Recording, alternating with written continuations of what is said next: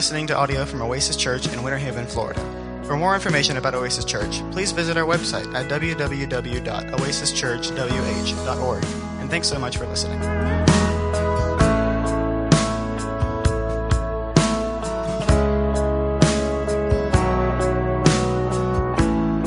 Today, we come to the conclusion of our study in the book of Daniel.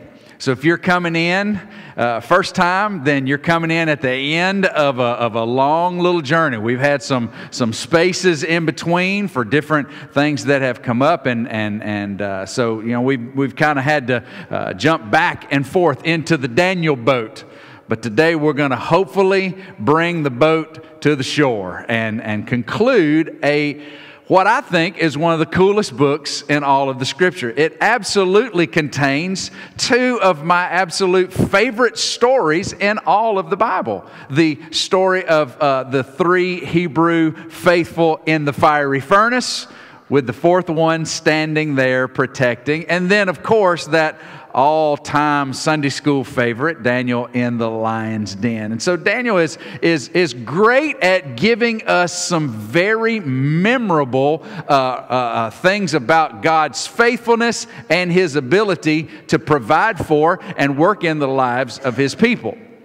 But Daniel also contains some really weird stuff, some visions and things and prophecies and promises that are hard to understand, hard to unpack and then put back together in a way that is understandable. And so today we're going to conclude the book, and I don't think we could conclude in any more confusing fashion than is found in Daniel chapter 11 and 12. Just to sort of remind you a little bit. And if you'd like to catch up, all of these sermons are online. You can go to our YouTube channel.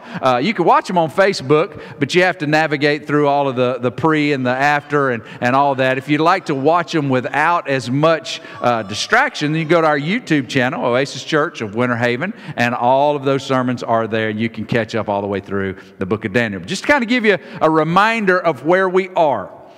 The first year of the king of Persia, Daniel had a vision.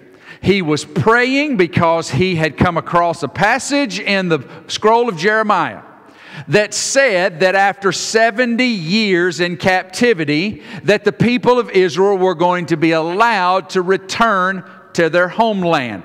That excited the old man Daniel, who had been a captive in Babylon for almost 70 years. When Daniel read that, I think what he had in mind was, we're getting ready for God to fulfill His promises. He's going to bring His people back to the homeland, and He's going to establish His kingdom.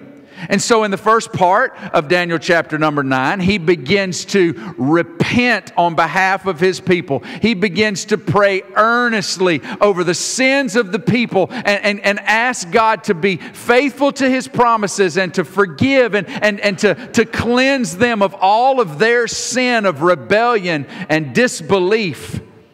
And God sends a response to Daniel through the message of an angel in the last part of Daniel chapter number 9, and the angel says, to sum it all up, the angel says, God sent this message to you, Daniel.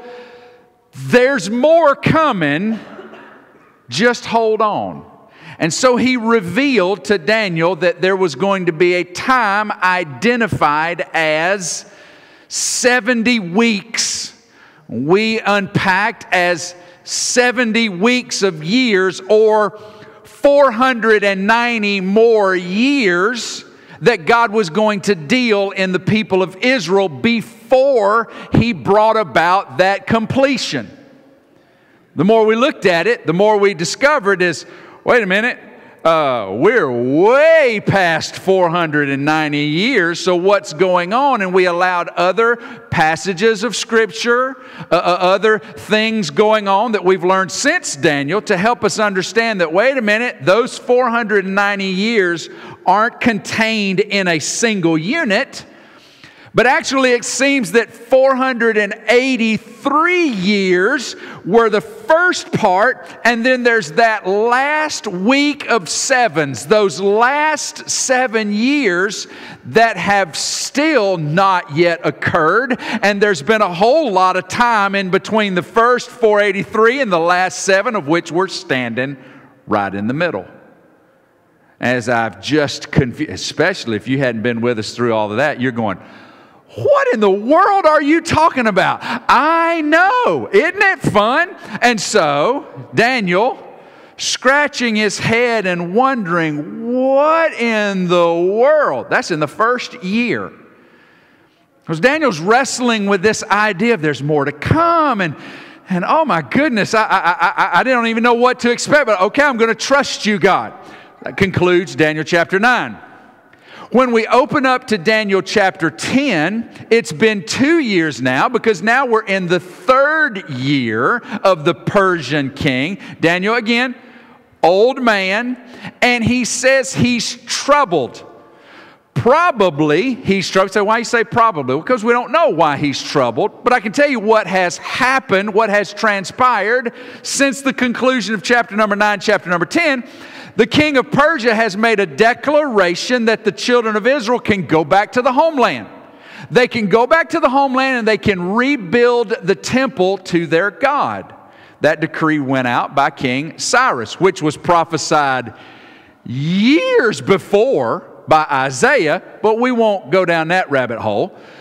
Daniel's excited because the people have gone back, but in the book of Ezra, we discover that once they get there, they face opposition that causes them to basically give up on the temple rebuilding project. Now that's what's happening at this time.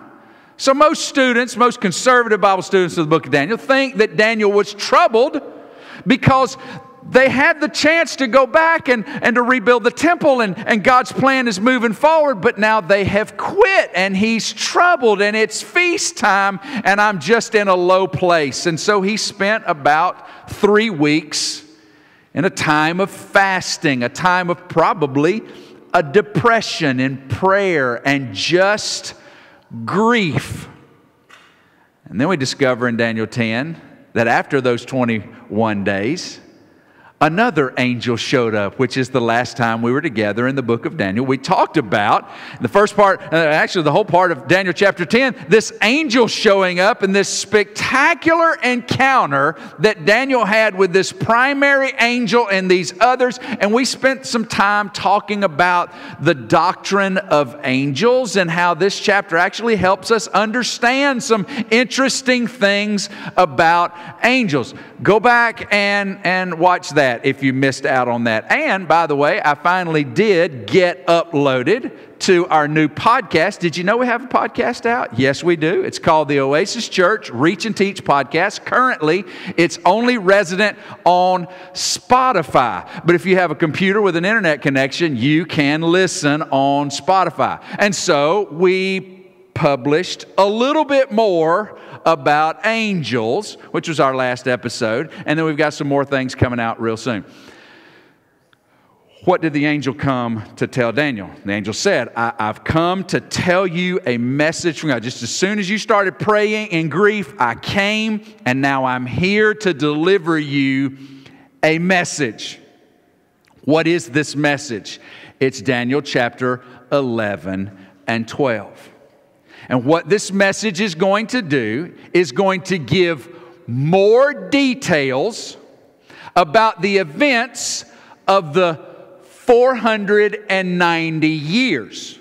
It's going to give more details about that, and he's going to reveal previously unknown information. So Daniel's going to get more information about things that have already been revealed, which we know as students of the book of Daniel started all the way back in chapter 2 with an image and then a vision of some beast and then a vision of a ram and a unigoat, and now we're here. You say, if you're not confused by now, then I don't know what to do to get you there. But we're going to tackle Daniel chapter 11 and 12 today. I'm calling this the long way to certain deliverance.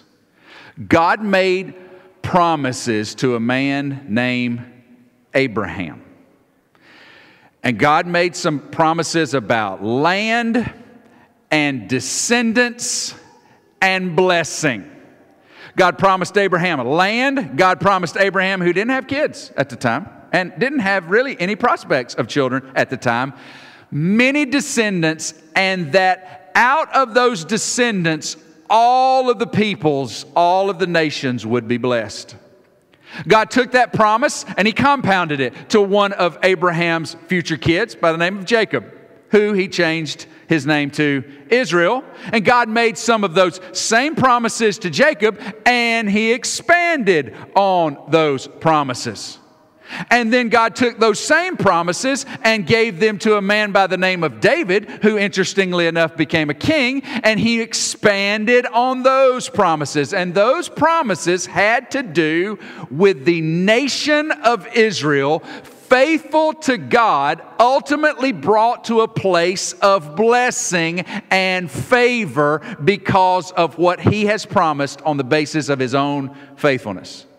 Those promises were made. Those promises have not yet been fulfilled. Those promises are as good today as they were then, and they're going to transpire. When we come to the book of Daniel, we understand that what God is doing is talking with Daniel, dealing with Daniel about the people of Israel. Now, that doesn't mean that we as believers in the Gentile world, in the time of the church in 2023, cannot be blessed and instructed from the book of Daniel. We just need to remember that these are about the promises made to the people of Israel and how those things are going to play out simultaneously to the way things are playing out as far as we are concerned as followers of God through faith in Jesus. So when we come to this, He's telling Daniel about those things that are going to unfold on the way to God fulfilling His promises to Israel. So we're calling this the long way to certain deliverance, because God's promises are certain. God's promises are sure. God's always going to do what God says He's going to do at the right time, never late. He's always going to do what He says. So we jump in here to chapter number 11, verse number 2. Because verse number 1 really connects back to chapter 10. We dealt with that a couple of weeks ago. Verse number 2 says, "And now I will show you the truth." I know I told you a little bit about the 70 weeks that are coming. And I packed a lot in what we call Daniel chapter 9, verse 24, 25, 26, and 27. There was a lot packed in there. The angel says, now I'm come to tell you the truth about more details on how that's going to play out.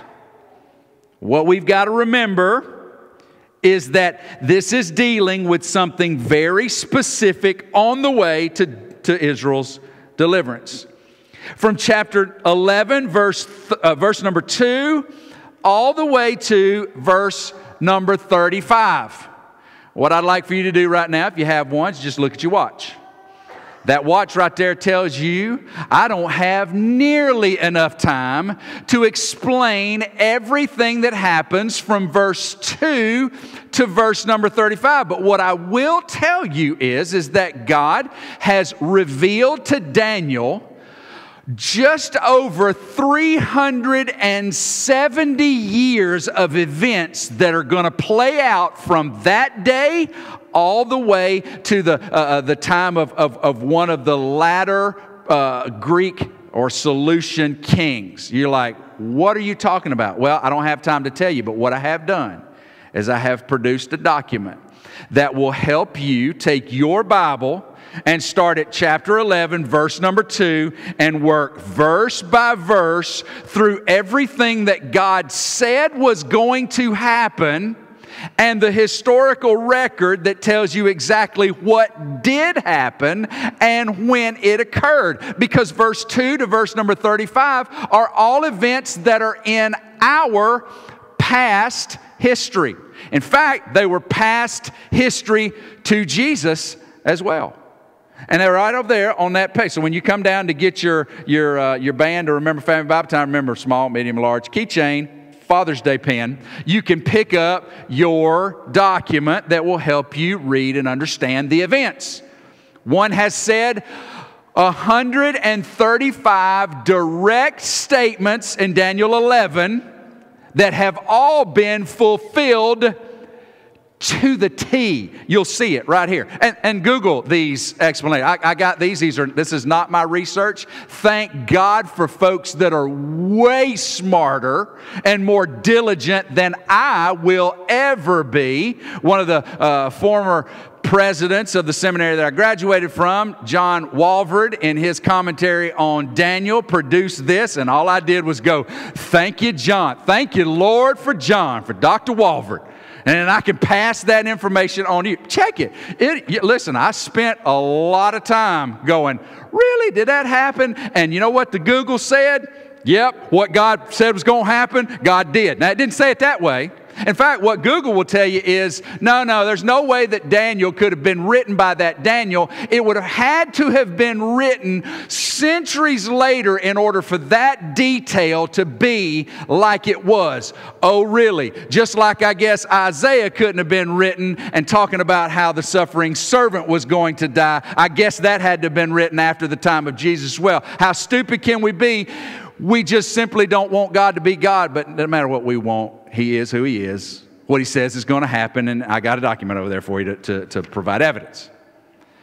370 years that ultimately led up to a king, to pull your remembrance, a king that came out of, you remember the four-headed leopard that came out of the sea in Daniel chapter 7. I put the pictures up and you're like, what in the world? I know. Okay, so one of the four heads, a couple of them, ended up being a couple of kings from the north and the south, and then their kids and their children and their children and their... y'all see what I was doing right there? Okay, so I'm just picking on the blessing. Okay, so their kids and their kids and their kids. And so then you had this particular guy come out of the north whose name was Antiochus IV. Fun guy? Not at all. Brought all kinds of trouble and persecution on the people of Israel. In the document, just read along, and you're going to discover. Also identified in brief in Daniel 9, but now we're getting more information about him, and he did exactly what God said he was going to do, and he was doing that, I believe, as a picture of one who was to come. The things that this Antiochus IV, calling himself Epiphanes, or the glorious one, ended up portraying the archetype of one who was going to come and is, in my opinion, still yet to come. And that's where we pick up on this guy in verse number 36, I believe. And that's where we're going to start in our reading today. And the king shall do as he wills. Pastor Kevin, what makes you think that this is not the same king or one of his immediate descendants? I'm going to tell you why. Because all the way up to verse number 35, prophecy, fulfillment. Prophecy, fulfillment. Like bang, bang, bang, bang. And then we get to verse number 36, and God makes some statements that you go to your history book, and you start flipping back and forth. You're like, well, I don't see where this happened. Must not have happened yet.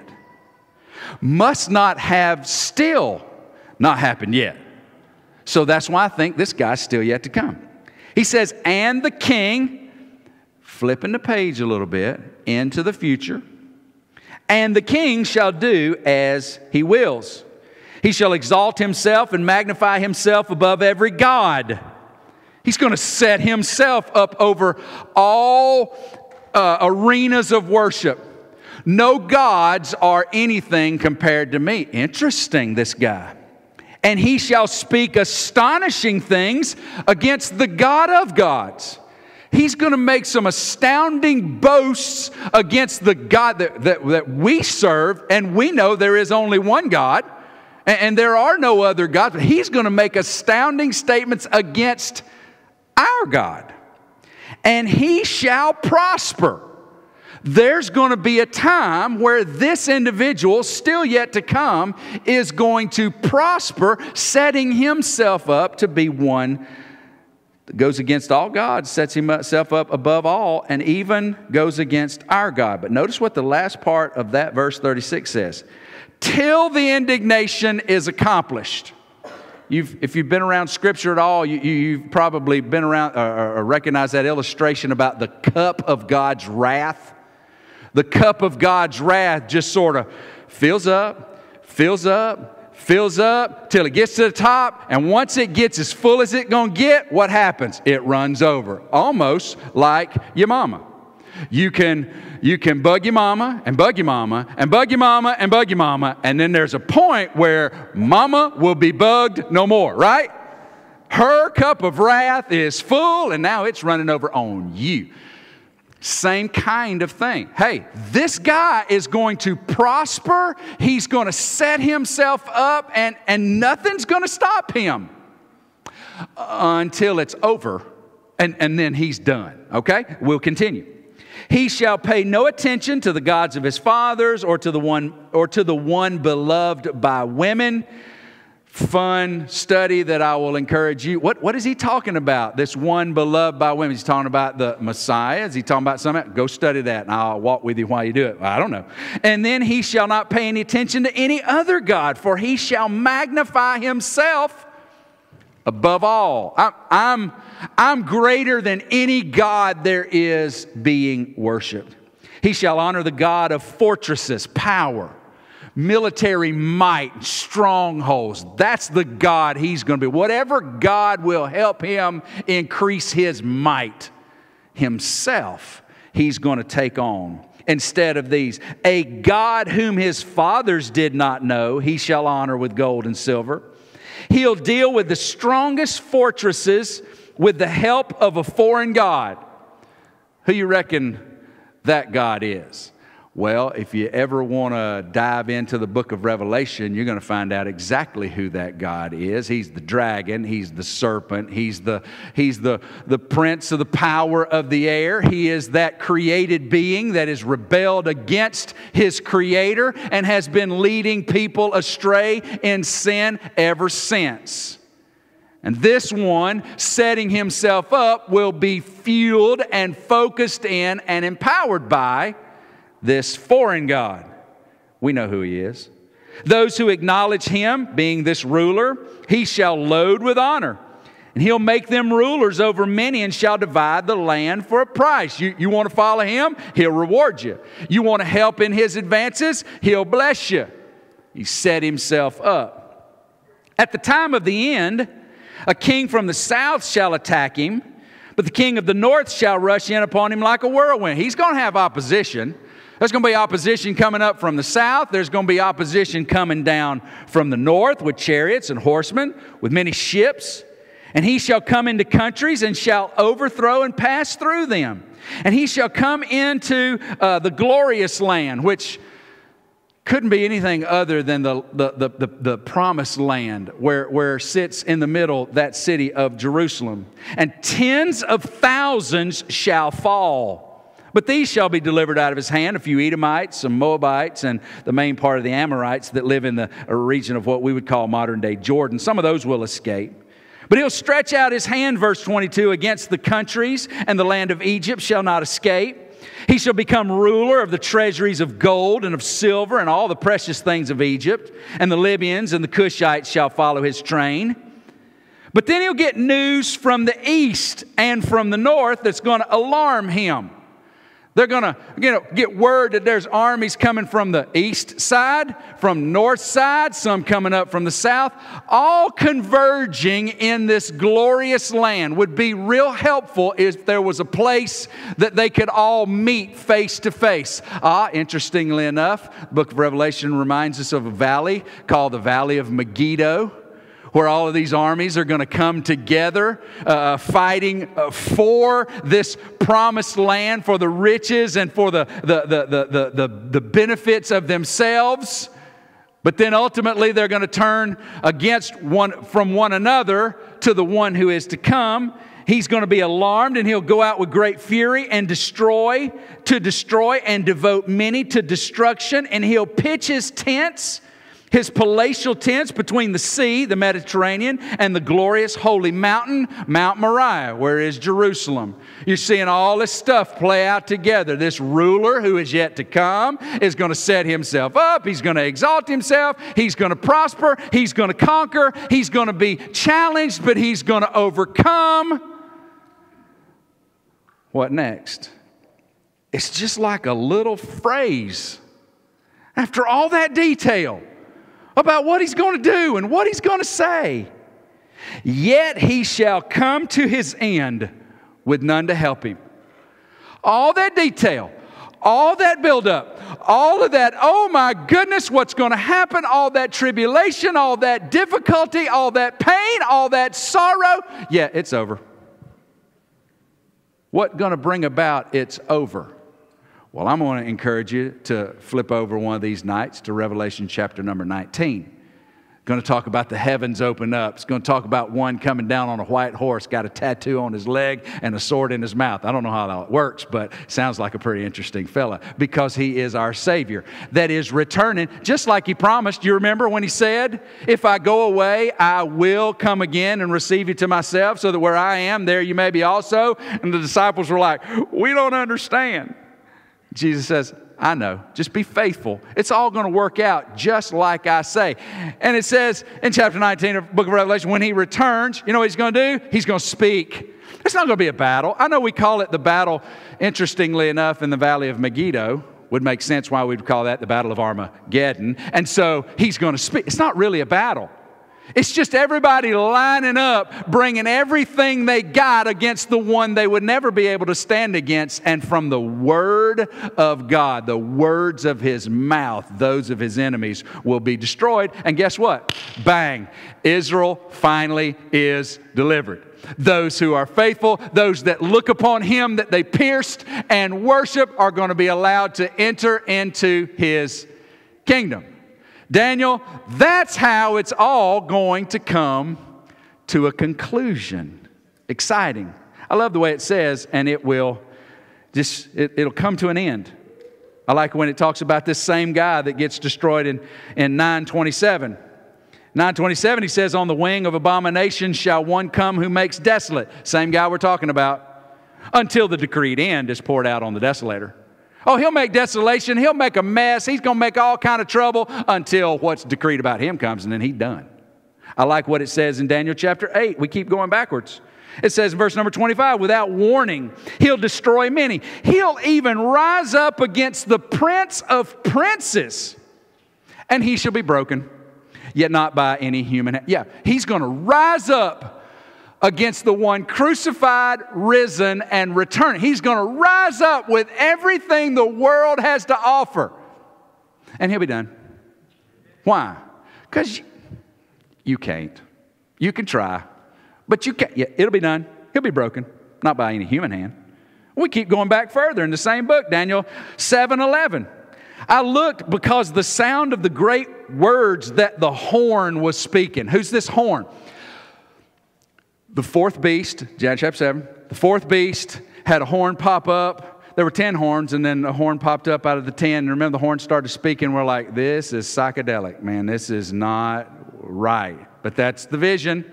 Apocalyptic. Things can happen that we can't explain. Horn talking. And I saw the horn speaking. He was saying some pretty amazing things. And as I look, beast was killed.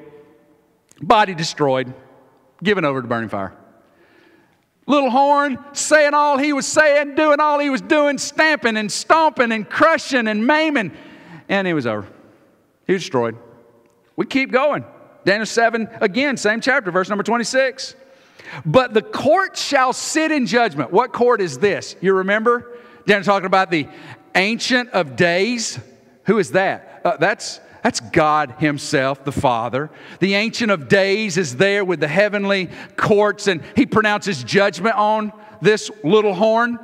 And then we see the one like a son of man have a kingdom that lasts forever. And basically what happens? Well, his dominion got taken away to be consumed and destroyed to the end. Yeah, he's done. It's over. We keep going. Daniel chapter 2. Very first vision we see. Nebuchadnezzar the king went to sleep. Babylonian king saw a vision. Big statue, head of gold, chest of silver, waist of bronze, legs of iron, feet of iron and clay. What in the world is this talking about? Daniel says, this is what God says. You're the head. Cool. No, not cool. Babylon, head's going to go away. The chest, it's silver. It's the Persians. They're going to come, but they're going to go away because the bronze, the Greeks are coming, and then they're going to go away. And the legs are of iron and the feet of iron and clay. That's Rome. They're coming. And you're thinking, my, oh my, what a glorious thing. What a powerful set of kingdoms. And he goes, yeah, but do you remember? Verse number 45, just as you saw that a stone was cut from a mountain by no human hand. You remember that? You remember that, O king, as you're looking down the metals and you're seeing them getting less valuable but more strong? You saw that stone get cut out of a mountain. You remember what it did? Oh yeah, the stone came and crushed the statue. What does that mean? That means that God's kingdom is going to come to this place. A measure of God's kingdom is going to come from His place to this place, and He's going to destroy all of the Gentile kingdoms. And then from that stone, God's kingdom is going to elevate like a mountain. It's basically going to be done away with, and only those left standing are those that are with the stone. Man, chapter 11 had a lot to say about those 483 weeks that were coming, and then some things about the last 7 that would cause great fear to come upon the people of Israel. But the angel reminded them, when the time is up, he will come to his end. Why? Because what God promised to Abraham and Jacob and David is going to come about for his people, Israel. You're like, well, what does that have to do with us? Well, it has everything to do with us. Because we're with the stone. We are part of the crowd that has been given the opportunity to place our faith and our trust in the stone himself, in the Son of Man who has come to provide salvation and is returning to bring it all to completion. So these aren't events that are not going to involve us, because we'll get to be there too if by faith we are part of God's people through Jesus, His death and resurrection. He gave some more information. If you want, I know we're speeding. You're like, oh, my head's spinning. Surely there's much more to that. There is so much more that could be talked about. But that needs to be done by somebody who's better at teaching than I am. I'm a preacher. I'm just somebody here to charge you up with what God's Word says so that you can go out and do what God has called us to do. But there's so much that you could mine out and discover, and I'd love to point you in that direction if these things interest you in that way. But I want you to see what he says in in chapter number 12 as we bring this thing to a close. It says, "At that time shall arise Michael, the great prince, who has charge of your people." We go back. Michael, angel, was an angel referred to in chapter 10. Go back, watch the video if you weren't here. This Michael is going to do what God has called him to do and help protect that remnant of faithful Israel. He's going to do what he's going to do. There's going to be a time of trouble, a time of tribulation, as you might say, such as has never been seen since there was a nation till that time. It's going to be worse than anything that's ever been experienced. But at that time, Daniel, your people shall be delivered. I know it's a long way. But your people, the people of Israel, those that are faithful, those that have trusted in me, will be delivered. Everyone whose name shall be found written in the book.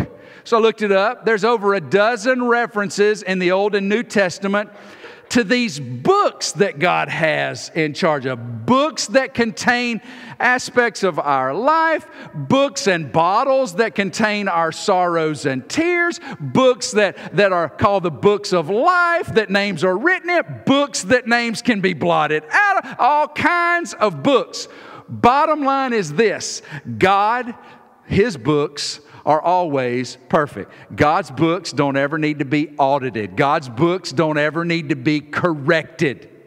Bottom line is this: Daniel, everyone who has responded to me in faith of your people, their name is in the book, and they're going to be delivered. And I'm sure Daniel's thinking, but what about those that have passed on? Well, verse 2. And many of those who sleep in the dust. This is awesome. He's not talking about folks that are taking a nap in the dirt, okay? He's talking about folks that are dead. And many of these who sleep in the dust of the earth shall awake. Well, that sounds a whole lot like what God promised us in 1 Corinthians chapter 15 about because of the resurrection of Christ, so too shall we like Him be raised. Well, it sounds like so shall those from that Old Testament time, and so shall those who have died as faithful members of God's people. So shall those be what? Resurrected. He said some to everlasting life, some to shame and everlasting contempt. Daniel, even those that are dead are going to be delivered. They're going to receive the promises that are given. And those who are wise, I think those who have followed God's word and God's promises and remain faithful to Him, shall shine like the brightest of the sky above. And those who turn many to righteousness will shine like the stars forever and ever. But you, Daniel, shut up the words. Shut up the words and seal the book until the time of the end. He doesn't mean hide it. He just means that's all I'm going to tell you about it.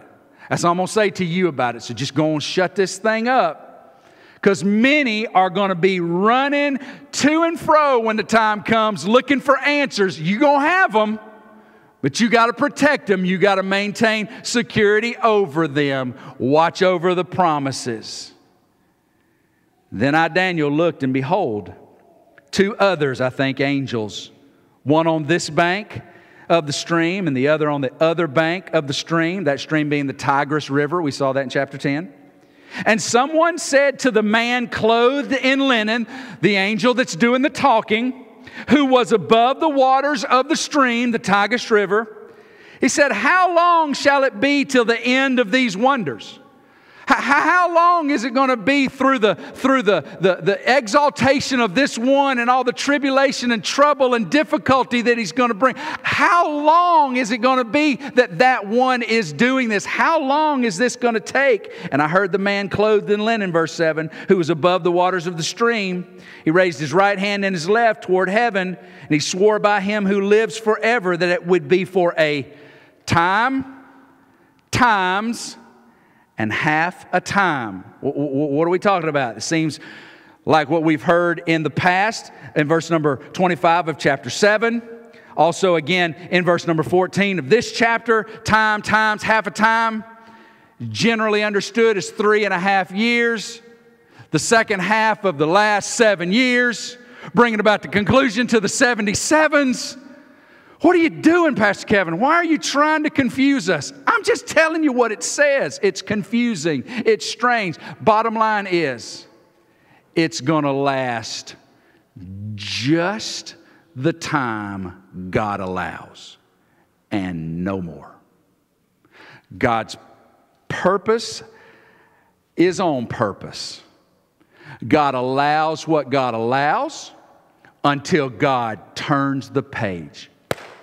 When God turns the page, it's of no import how strong of a leader or how great your kingdom or what your plans are. When God turns the page, it's over. It's done. It's like He intends. How long is this going to last? Time times half a time. And that's it.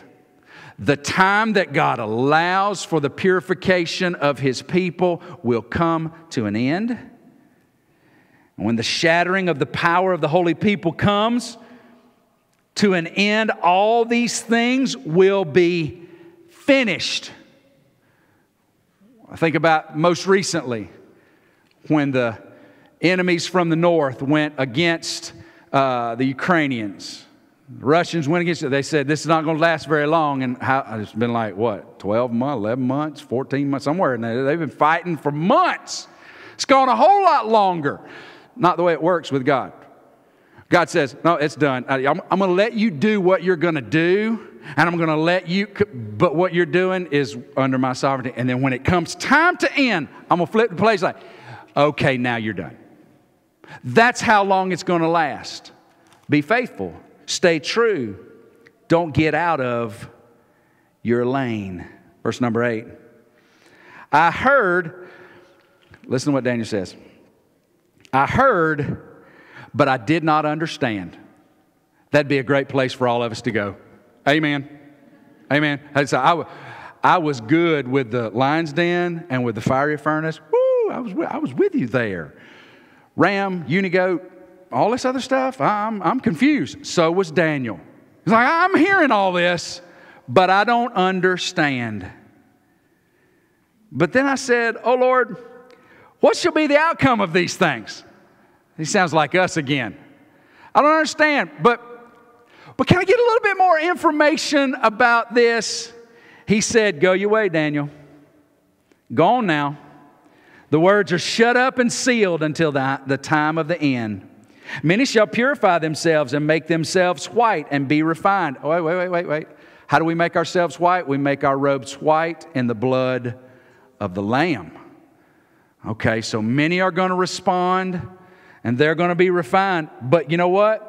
The wicked are going to keep acting wickedly. The wicked have been acting wickedly. And if they're not going to listen, if they're not going to respond, they're just going to keep acting wickedly. And none of the wicked shall understand, but those who are wise shall understand. From the time that the regular burnt offering is taken away and the abomination that makes desolate is set up, there will be 1,290 days. Well, now, wait a minute. That's 30 days more than the 3.5 years. What's that about? I don't know. But blessed is he who waits and arrives at the 1,335th day. Well, that's 45 days farther than that. What happened? I don't know. But here's what I do know. God's never had to do what I had to do in my office just yesterday. I looked up at the clock. It was around, I want to say it was around 10:30, 11 o'clock in the morning. I looked up. It says that it was 5 in the afternoon on June the 15th. And I said to myself, that ain't right. So what I do? I took it down, changed the batteries. I had to set the clock to get it right. You realize that God's never gone, wow, I need to get the battery checked. No. So what's this, 1,290 days? I don't know. It's 30 more than the 3.5 years. What's the 1,335? I don't know. It's 45 days farther than that. I don't know. But here's what I do know. When those time frames worked out, it's over. It's done. Or it begins. Whatever. The bottom line is, those who are with God are going to be excited about that page flipping. Those who are not with Him are going to be the recipient of His wrath. And what does that boil down to? Be on God's side, right? Just be on God's side. And how do we do that? By faith in Jesus.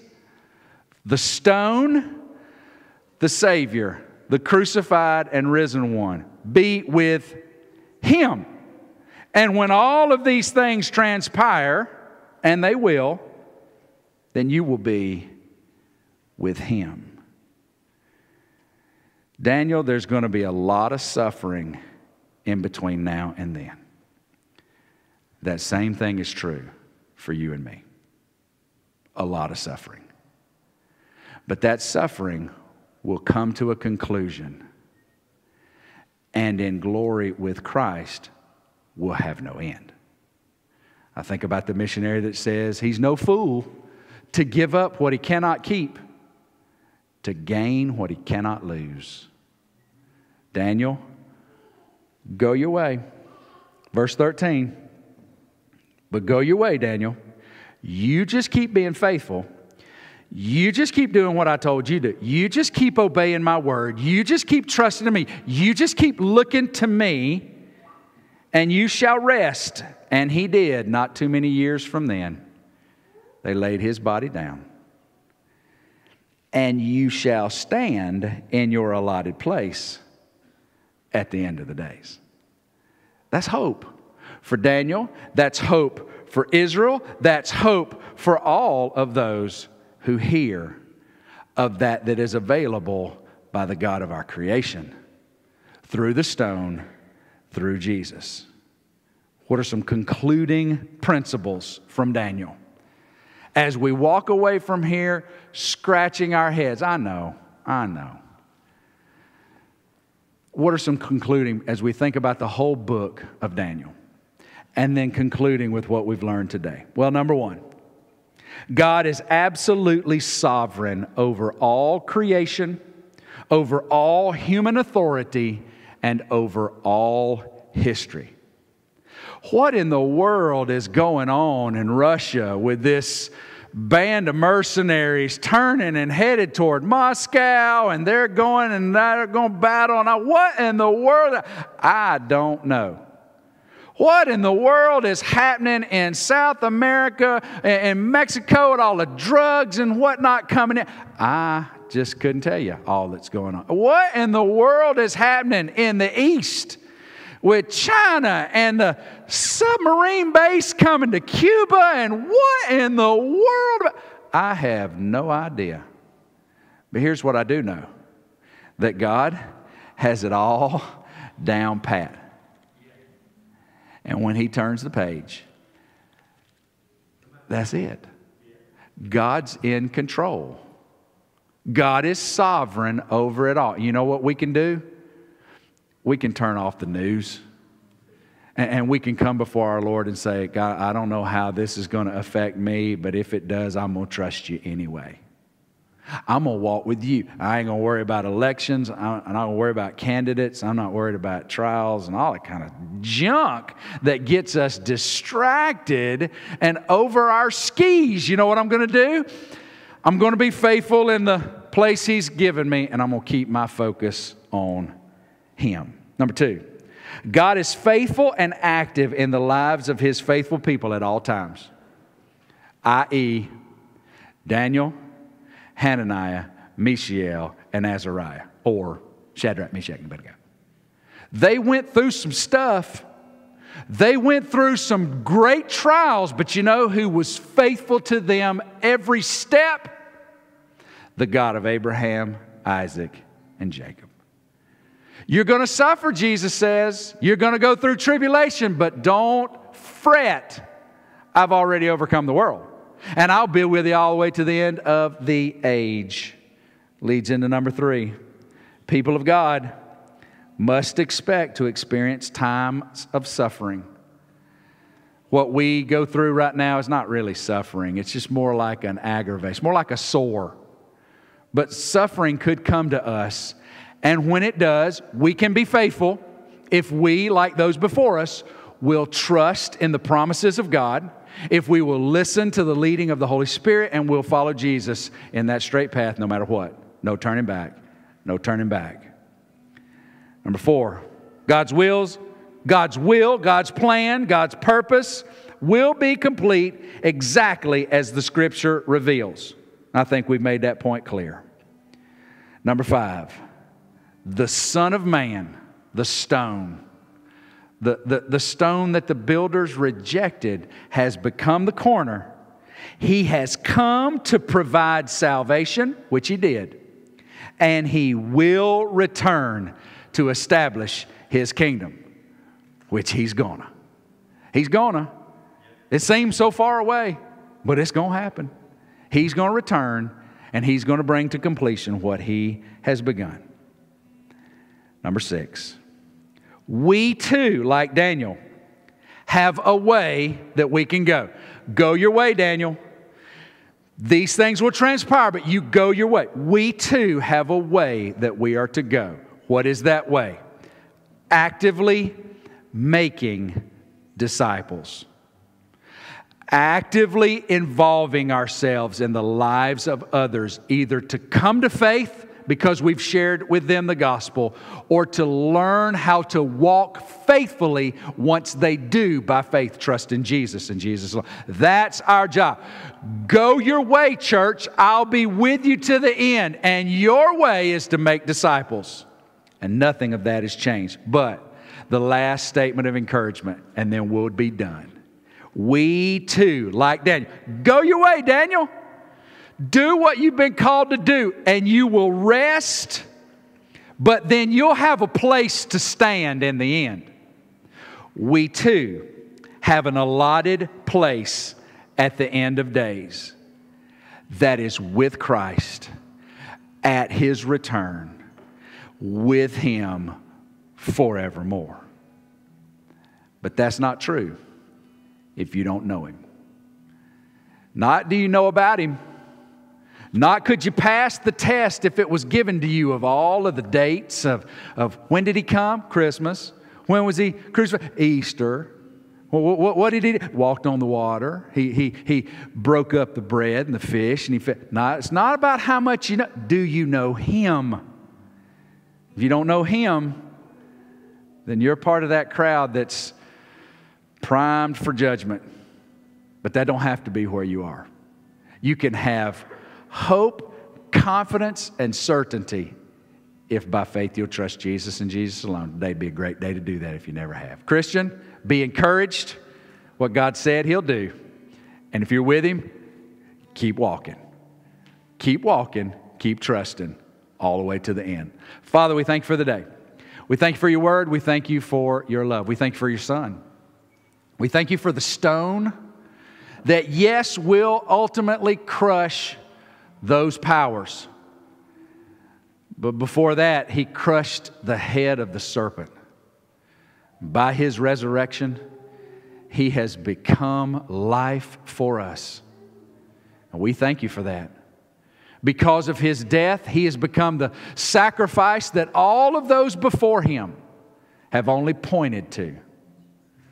We thank you that redemption is available to all who will respond. And I thank you that you have led us, those that are your children, to respond. I pray that you would draw more. And if there's some today that have never trusted Jesus, that they'll confess Him as Savior, confess Him as risen, receive Him. God, we don't know what lays before us. Could be bad, probably will be. We pray that you will help us to be faithful. Help us to be walking with you today so that no matter what happens tomorrow, we'll already be going in that direction. And so, Father, we ask that you will give us courage, give us boldness, give us recognition of our calling, equip us to do just that for your glory until your Son returns as King and reigns forevermore. We thank you for Him. For it's in His name that all of Oasis Church says,